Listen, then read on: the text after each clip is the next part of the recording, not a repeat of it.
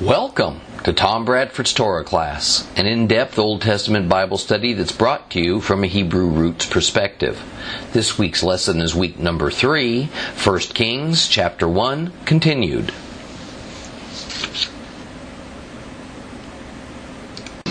Well, as we continue in 1 Kings chapter 1, let's review.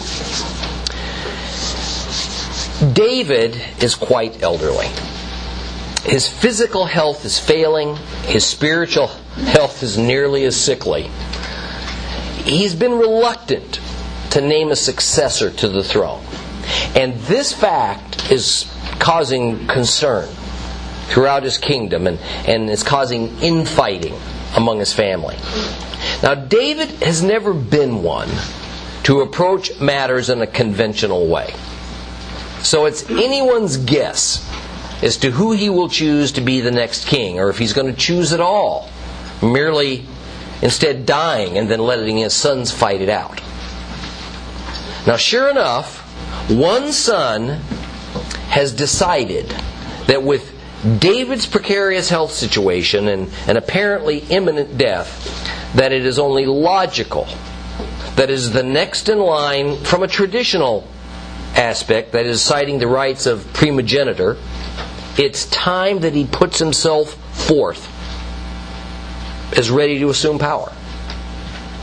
That son is Adonijah, son of David's wife Haggith, who throws a grand banquet, a big party, to celebrate his coming coronation that even includes sacrifices so as to give it the appearance of religious sanction. This is not rebellion.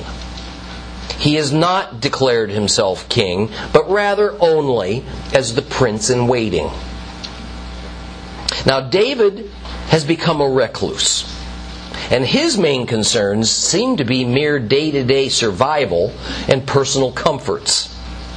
He's never paid much attention to the actions of his sons, many of whom are incorrigible due to the absence of parental guidance and discipline.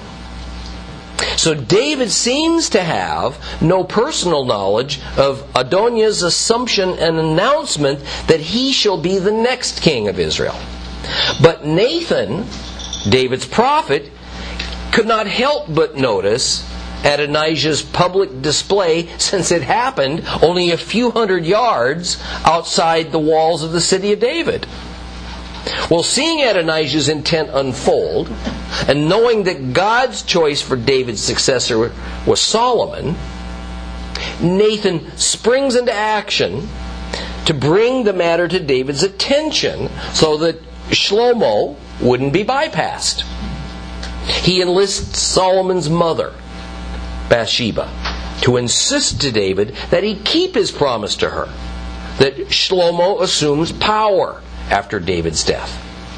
No doubt Nathan was concerned that if he were to try to go to David by himself, that the king might suspect a personal bias of wanting Solomon as successor for the purpose of ensuring that his prophecy would come to pass.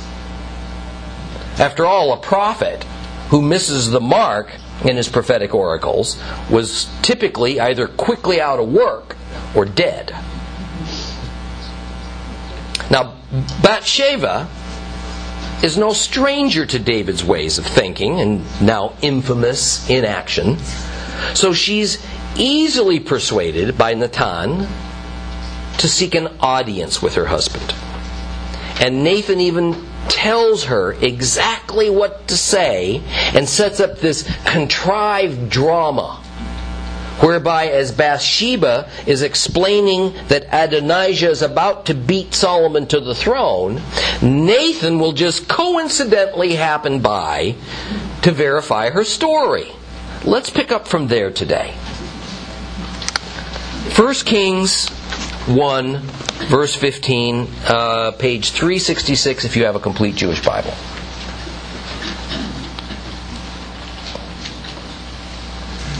Bathsheba went into the king in his room. The king was very old. Abishag, the Shunammite, was in attendance on the king, and Bathsheba bowed and prostrated herself to the king. And the king asked, "What do you want?" And she answered him, "My lord, you swore by Adonai your God to your servant, your son Shlomo will be king after me. He will sit on my throne. But now, here's Adoniah ruling as king. And you, my lord, the king, don't know anything about it. He has killed oxen, fattened calves, and sheep in great numbers. He has summoned all the sons of the king, Eviatar the Cohen, Yoav the commander of the army. But he didn't summon Shlomo, your servant. As for you, my lord the king, all Israel's watching you. They are waiting for you to tell them who is to sit on the throne of my lord the king after him. If you don't, then when my lord the king sleeps with his ancestors, I and my son Shlomo will be considered criminals." Right then, while she was still talking with the king, Nathan the prophet entered. They told the king, "Nathan the prophet is here." And after coming into the king's presence, he prostrated himself before the king with his face to the ground. And Nathan said, "My lord king, did you say Adonijah is to be king after me? He will sit on my throne? For he's gone down today and killed oxen, fattened calves, and sheep in great numbers. He summoned all the king's sons, the commanders of the army, Eviatar the Cohen. Right now they're eating and drinking in his presence and proclaiming, 'Long live King Adonijah!' But he didn't summon me, your servant, or Sadok the Cohen, or Benaiah the son of Jehoiada, or your servant Shlomo. Is this authorized by my lord the king without your having told your servant who would sit on the throne of my lord the king after him?" And King David answered by saying, "Summon Bathsheba to me." She entered the king's presence and stood before the king. Then the king swore an oath. "As Adonai lives, who has delivered me from all adversity, as I swore to you by Adonai, the God of Israel, your son Shlomo will be king after me. He will sit on my throne in my place. So will I do it today." Bathsheba bowed with her face to the ground, prostrating herself to the king, and said, "Let my lord King David live forever." King David said, "Summon Sadok the Cohen, Nathan the prophet, Benaiah the son of Jehoiada." They came before the king, and the king said to them, "Take with you the servants of your lord. Have Shlomo my son ride on my own mule, bringing him down to the Gihon. There Sadok the Cohen and Nathan the prophet are to anoint him king over Israel. Sound the shofar and say, 'Long live King Solomon!' Then escort him back. He's to come and sit on my throne. For he's to take my place as king. I have appointed him to rule over Israel and Judah." Benaiah responded to the king by saying, "Amen. May Adonai, the king of my lord the king, confirm it. Just as Adonai has been with my lord the king, so may he be with Shlomo, and make his throne even greater than the throne of my lord King David." So Sadok the Cohen, Nathan the prophet, Benaiah the son of Jehoiada, and the Keriti and Peleti went down, and Solomon rode on King David's mule and brought him to Gihon. Sadok the Cohen took the horn of olive oil out of the tent and anointed Solomon. They sounded the shofar, and all the people shouted, "Long live King Shlomo!" All the people escorted him back, playing flutes and rejoicing greatly, so that the earth shook with the sound. Adoniah and all his guests heard it while they were finishing their meal, but it was Joab who, when he heard the blast of the shofar, asked, "That noise, what's the meaning of this uproar in the city?" And while he was still speaking, there came Jonathan, the son of Eviatar the Cohen, and Adoniah said, "Come in, you're a worthy man. You must be bringing good news." And Jonathan answered Adoniah, "The truth is, our lord King David has made Shlomo king. Moreover, the king sent him with Sadok the Cohen, Nathan the prophet, Benaiah the son of Jehoiada, and the Keriti and the Peleti, and they let him ride on the king's mule. And Sadok the Cohen and Nathan the prophet anointed him king in Gihon. Then they escorted him back from there, rejoicing, so that the city's in an uproar. This is the noise you've been hearing. Moreover, Shlomo is now sitting on the throne of the kingdom. More than that, the king's servants came and blessed our Lord King David with these words: May God make the name of Solomon better than your name, and his throne greater than your throne. After which the king bowed down on the bed.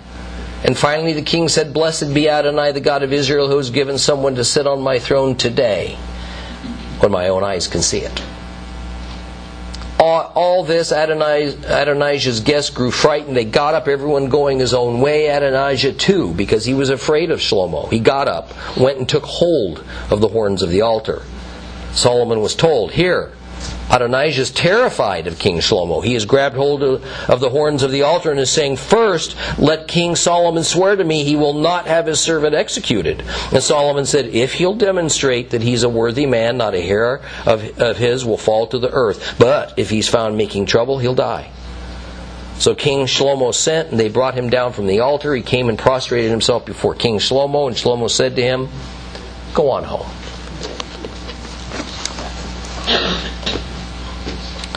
Bathsheba goes to the palace. And she enters David's room, and we're told that Abishag was in attendance. Recall that Abishag was a beautiful young virgin who had been brought to David in order to serve him as sort of a 24-hour per day personal nursemaid and heat source.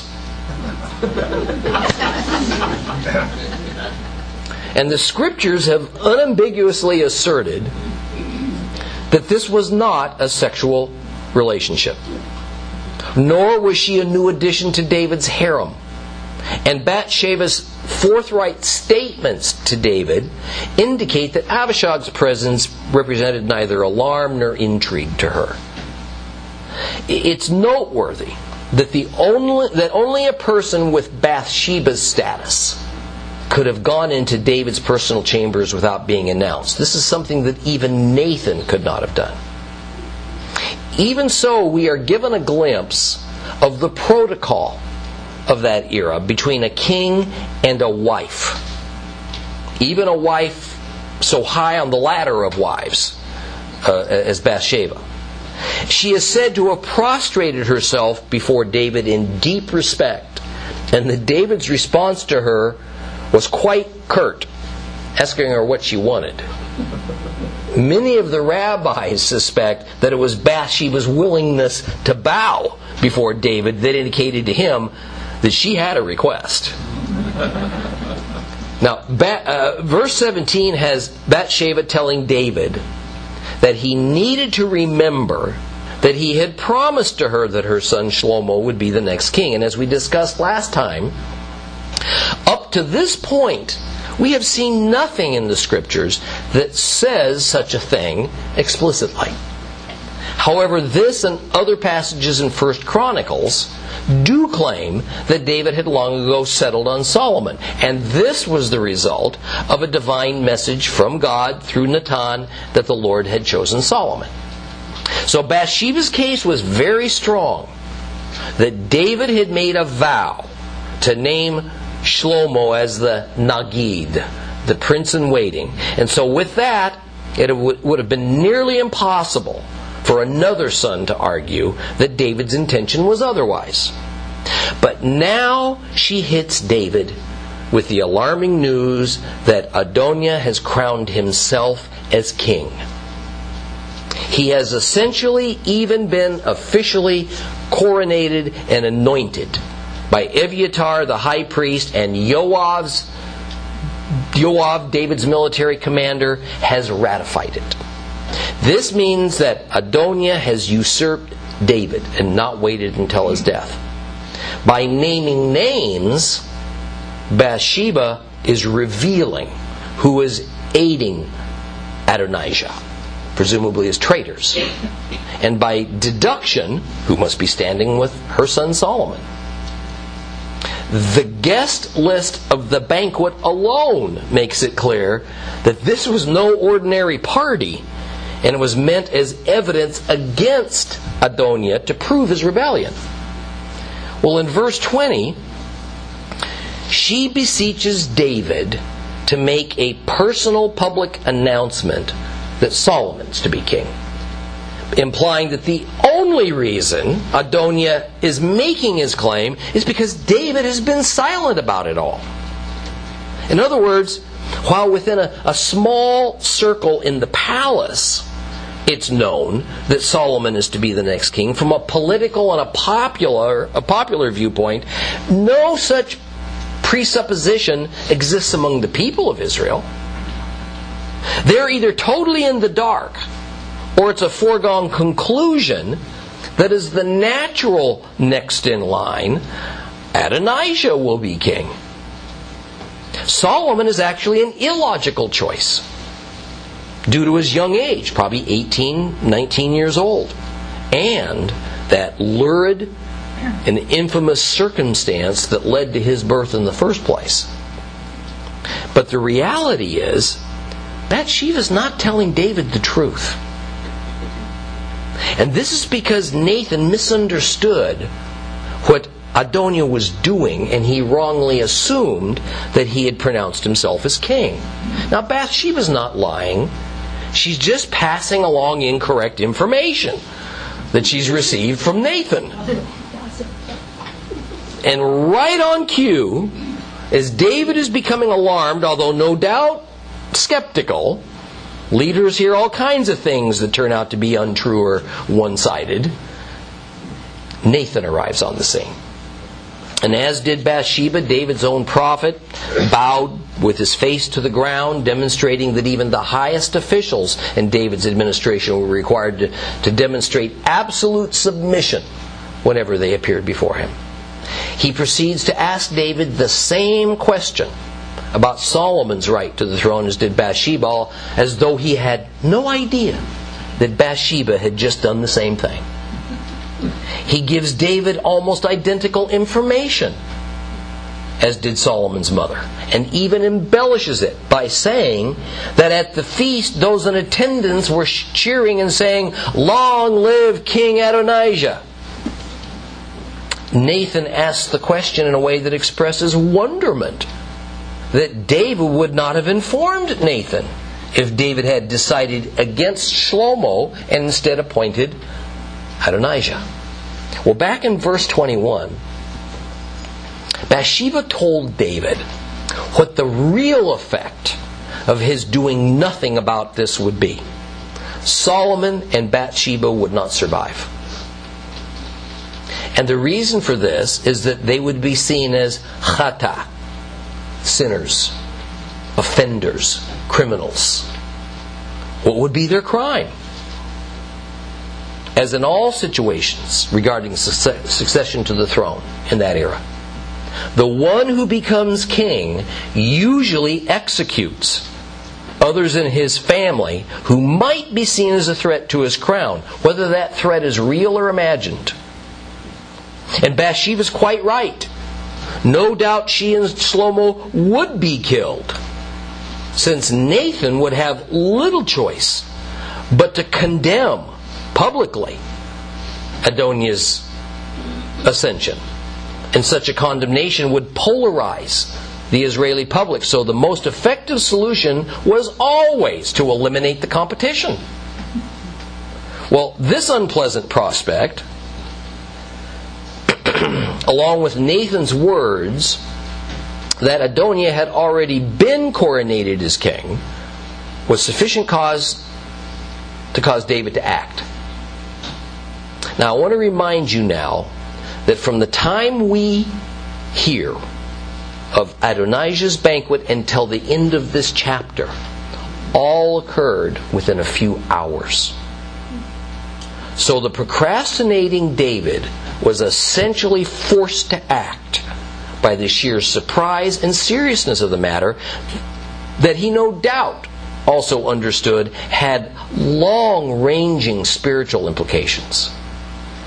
Well, in verse 28, it seems that Bathsheba had left upon Nathan's arrival, and so now David summons her back, and in front of her, Nathan and Abishag are also there, and probably some unnamed members of the royal court. So David swears an oath in front of them all that Solomon is to be the next king. Finally, a long overdue official pronouncement that ends all speculation. And since a vow is an irrevocable promise, David invokes the name of his God, Jehovah, as the guarantor of that vow. Even more, this declaration is to have an immediate effect. Today Solomon shall be king. In gratitude, Bathsheba responds, "Let my Lord David chaya olam." Most translations make these Hebrew words into "live forever," or something similar, which makes it sound, a little like a hollow platitude meant to flatter him. However, a better translation that more captures the sense of it in modern terms is, "May my Lord David live eternally." Bathsheba is not wishing David a long temporal or physical life. Rather, she is responding to David's sudden realization that his time remaining on this earth may well be measured only in hours. Bathsheba is expressing her wish for David to have a happy afterlife. And it shouldn't go unnoticed that both Nathan and Bathsheba's speech were apparently meant to shake David out of his denial that death was at his doorstep, so that he finally understood he couldn't wait any longer to appoint a successor. Well, back in verse 21, Bathsheba openly speaks of that imminent time when David sleeps with his ancestors. She's frankly discussing David's death with him, something that others probably dared not to do. But there's another element to this discussion of death and eternal life as well. God had promised David that his dynasty would go on indefinitely, and that the Lord would never replace it with another one. Further, its perpetuation would go on through David's son Shlomo. So Bathsheba is affirming to the dying David that what he has done by formally appointing Solomon as king in accordance with God's will is to bring about his own ongoing afterlife and eternal continuation of his dynasty. This is because it was still believed in Israel, as elsewhere, that a man's life essence lived on in his son. In David's case, his kingship would also live on in his son, Shlomo, and in his sons after him. And thus, one could say in a very real and tangible sense, that David would be king forever. This was meant as a comfort to David, not as flowery but idle words. Well, these talks must have worked, because in a burst of energy and in a sense of urgency not witnessed in some time, David issues a flurry of instructions. Sadok, the other high priest, Natan, and Banyah, the chief of David's bodyguard, are told to take members of David's royal court, put Shlomo on David's personal mule, and then with haste proceed to the Gihon Springs. And at the Gihon Springs, Solomon is to be anointed king of Israel. Now, such a ceremony must take place at a source of running water, because a washing of the candidate must occur in addition to being anointed with olive oil. Any and all of the cleansing ceremonies, as ordained in the Torah, require mayim chayim, living water. Living water means water that comes from a moving source. Therefore, it can't be water taken from a water well or a stagnant pond. River water is preferable, but second best is an artesian spring. A lake is just fine, provided there's an inlet and an outlet, like with the Sea of Galilee. Since they were in Jerusalem, there were only two nearby water sources that counted as living water. The Gihon Springs on the eastern side of the city, and the spring at Rogel at the southern end of the city of David, just outside the walls. The use of the Gihon for Solomon's coronation instead of the Rogel is obvious. The rabbis say that both Adoniah's and Solomon's ceremonies were going on at the same time. These banquets tend to last for at least a full day, sometimes more. So by using the Gihon Springs, the two parties didn't have to confront one another. However, the news was going to spread pretty rapidly, all right, between these 2 points. Well, Adoniah may have made quite an impression by using the royal chariot with 50 men running in front, and also by throwing a lavish ceremonial feast with government dignitaries involved. And while provocative, it was neither rebellious nor a formal declaration of kingship. But no one was permitted to ride on the king's personal mule but the king. So when the local townspeople saw Solomon riding on David's mule, this was indisputable proof that he was the official king of Israel. Next, the shofar was to be sounded. This was a means to alert everyone within hearing distance, and the royal court was to begin chanting, "Long live King Solomon." The locals were to take up the chant in joyful affirmation.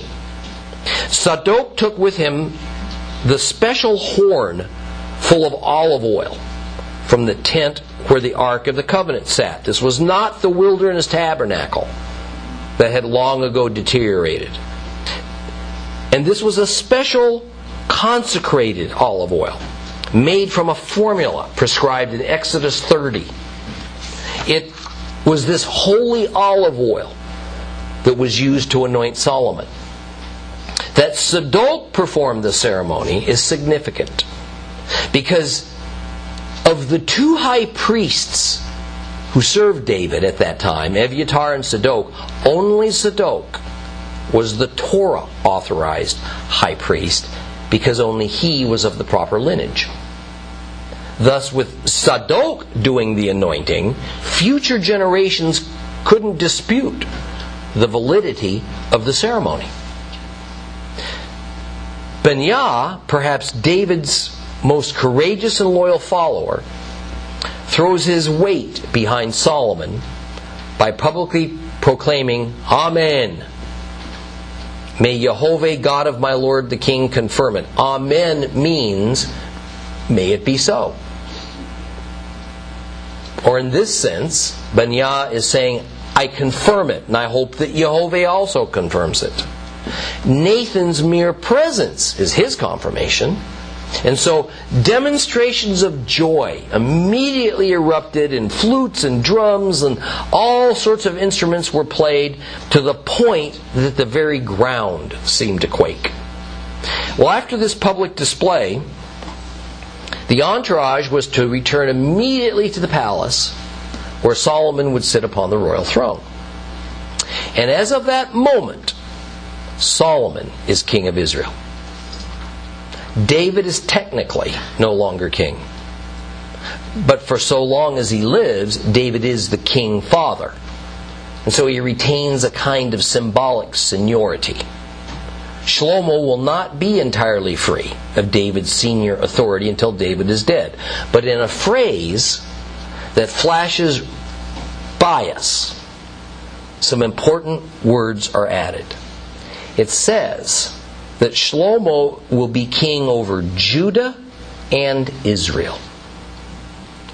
That is, Solomon, like David, is to rule over all 12 tribes. Now, this was not an automatic or a given, and it needed to be clarified. Okay. It would have been well within David's province, and from an earthly standpoint, probably a wise thing to do, to install Solomon as king over Judah and Adoniah as king over the northern tribes of Israel. For one thing, it would have meant that one son wouldn't have felt the necessity to kill the other one. For another, it would have been the easy way out of David keeping his word to Bathsheba, while at the same time validating the custom that the eldest living son would inherit the throne. And finally, both political factions, those who supported Shlomo, those who supported Adoniah, would have been equally satisfied or dissatisfied, depending on how you look at it. Notice that this division of the tribes into these two long-standing coalitions, one called Judah, the other Israel, was still memorialized in Hebrew thinking as of David's time, even though, from a national sense, there was indeed the one sovereign nation of Israel that included all the northern and the southern tribal territories. But let's not forget that all during this coronation of Solomon, Adonijah was still partying a few hundred yards down the hill. The strange shouts and growing noise from the city above them reached Adoniah and his guests. Yoav, David's top general, always on the alert, heard the shofar blast, and he wondered aloud, what's going on?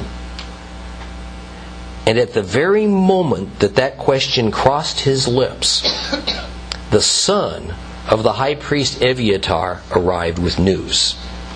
Adoniah, no doubt having had his fill of fine wine, welcomed this new guest and remarked that since this is a good young man, what else would he be bringing with him but good tidings? Well, in verse 43, the shoe falls. One can only imagine the sudden silence and the ashen faces, where moments ago were only giddy conversations and rosy cheeks of inebriated celebrants. Our Lord David has made Shlomo king, said Jonathan. So as to make it clear that this was not a similar action as to what was going on with Adonijah, Jonathan explains that Zadok, Nathan, and Benaiah were present and that Solomon was actually anointed. The city people joined in the celebration. Solomon is sitting on David's throne as he speaks. It was over in an instant. Adoniah's hopes were dashed. But worse, he was now on the wrong side of power. In fact, everybody there was on the wrong side of power. The only question that mattered at this point was who would die and who would be spared. The never lukewarm David prostrated himself on his bed before his God, and he thanked Jehovah for allowing him to see Solomon sitting on the throne before he died.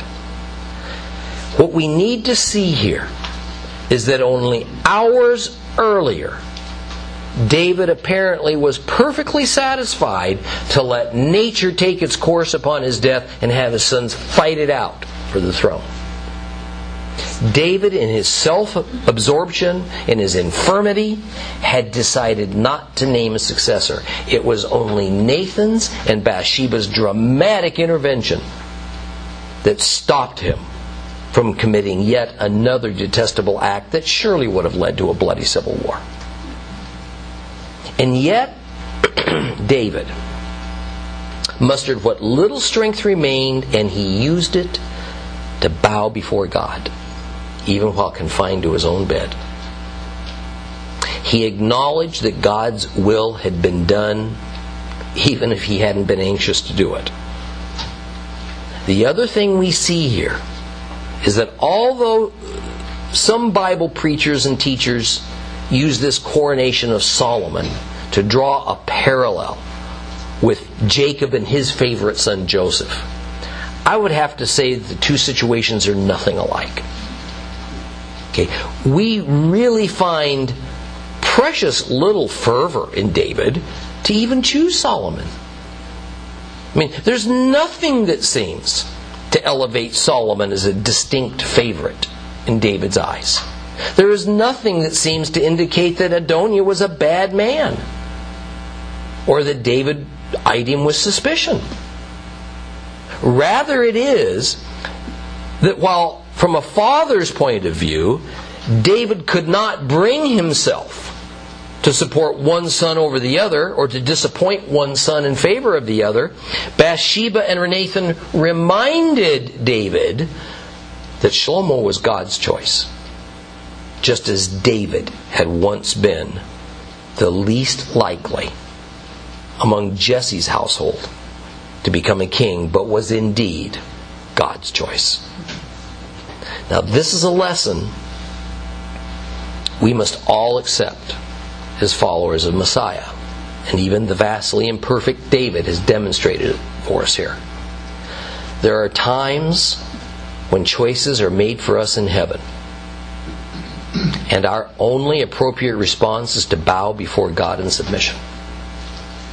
I know of no other way that a family can lose a beloved child, and while still in deep mourning, sing praises to God's holiness, than to just humbly submit to God's sovereignty and to trust Him. I don't know how to accept a devastating illness to our spouse when they've lived a life of fruitfulness for the Lord, other than to lie prostrate before the Father and worship Him, no matter how our emotions tell us to do something else. Whether he actually felt it or not, David did what he really didn't want to do, but he knew it was God's will. And he chose to see it all as blessing. However, down in the valley below, Adoniah's guests fled in panic upon the news of Shlomo's coronation and left him alone to contemplate what this was bound to mean for him. They had hitched their wagon to a falling star. They didn't want to be associated with him any longer, which tells us more about them than it does about Adoniah. Verse 50 says that Adoniah saw only one hope for survival. He ran to the altar and he grabbed hold of its horns. He saw this as a place of refuge. He didn't even bother to go to his father, David, to discuss the matter, to seek forgiveness. Again, Adonijah had not rebelled.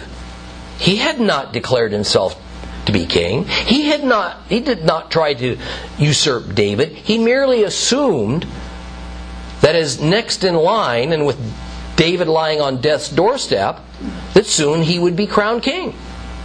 His crime was he was a rival to his brother Shlomo. Nothing more. The altar had 4 protrusions on it, one at each corner. These things are called horns. There's some mild disagreement among scholars over which altar Adonijah ran to. But to me the answer is obvious. Some scholars, such as the great Rashi, point out that the national altar was still located at a tabernacle of sorts that resided in Gibeon, so he must have fled there. But that makes no sense. There was an altar right there in Jerusalem, and there's no evidence that anyone saw one altar as more efficacious than another in those days. In fact, we know from Scripture and from archaeological findings that after the destruction of the wilderness tabernacle at Shiloh many years earlier, private altars sprung up everywhere throughout the land, and they nearly all were built with horns at their corners. Adonijah merely rushed up to the altar there at Jerusalem and latched on for dear life, hoping it would be honored as a place of sanctuary. I suspect it was the altar that David had built on Araunah's threshing floor at the top of Mount Moriah. Of course, just how long he hoped to stand there is debatable. That said, the character of the asylum refuge concept was very powerful in the Middle Eastern culture in those days, and all the more so when it was within the holy precinct of so sacred a place as the altar. Now, while an altar is not specifically listed as an official place of refuge in the Torah law. In Exodus 21:14, we do read this: "But if someone willfully kills another after deliberate planning, you are to take him even from my altar and put him to death." It's generally believed that the sense of this passage is that the only legitimate reason that a person can be forcefully taken from the refuge of an altar is if that person has committed premeditated homicide. And certainly, Adonijah had done nothing that could even be identified in the Torah law as a crime, let alone murder. Word came to Solomon that Adoniah was holed up at the altar site and he refused to leave unless he was granted clemency. No doubt Solomon's first chore was to deal with his rival, Adoniah, in whatever means the situation dictated. But in Adonijah's plea, he acknowledged that Solomon was king, that he was Solomon's servant, and he sought forgiveness of his master. So his intent to recognize and submit to Shlomo's authority was obvious. King Shlomo responded by putting Adoniah on probation. The terms were that as long as he remained loyal, no harm would come to him.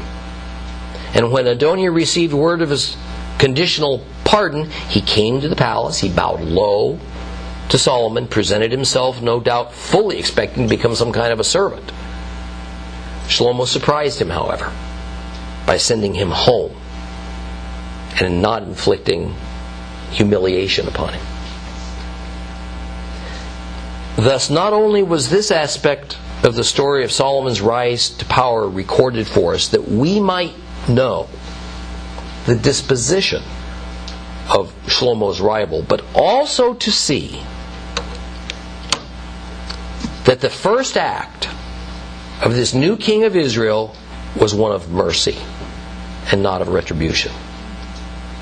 An act of deliverance, not of condemnation. And we're going to see another king in David's dynasty do the same centuries later, but on a far grander scale. John 3:17. "For God did not send the Son in the world to judge the world, but rather so that through him the world might be saved." We'll begin chapter 2 next week.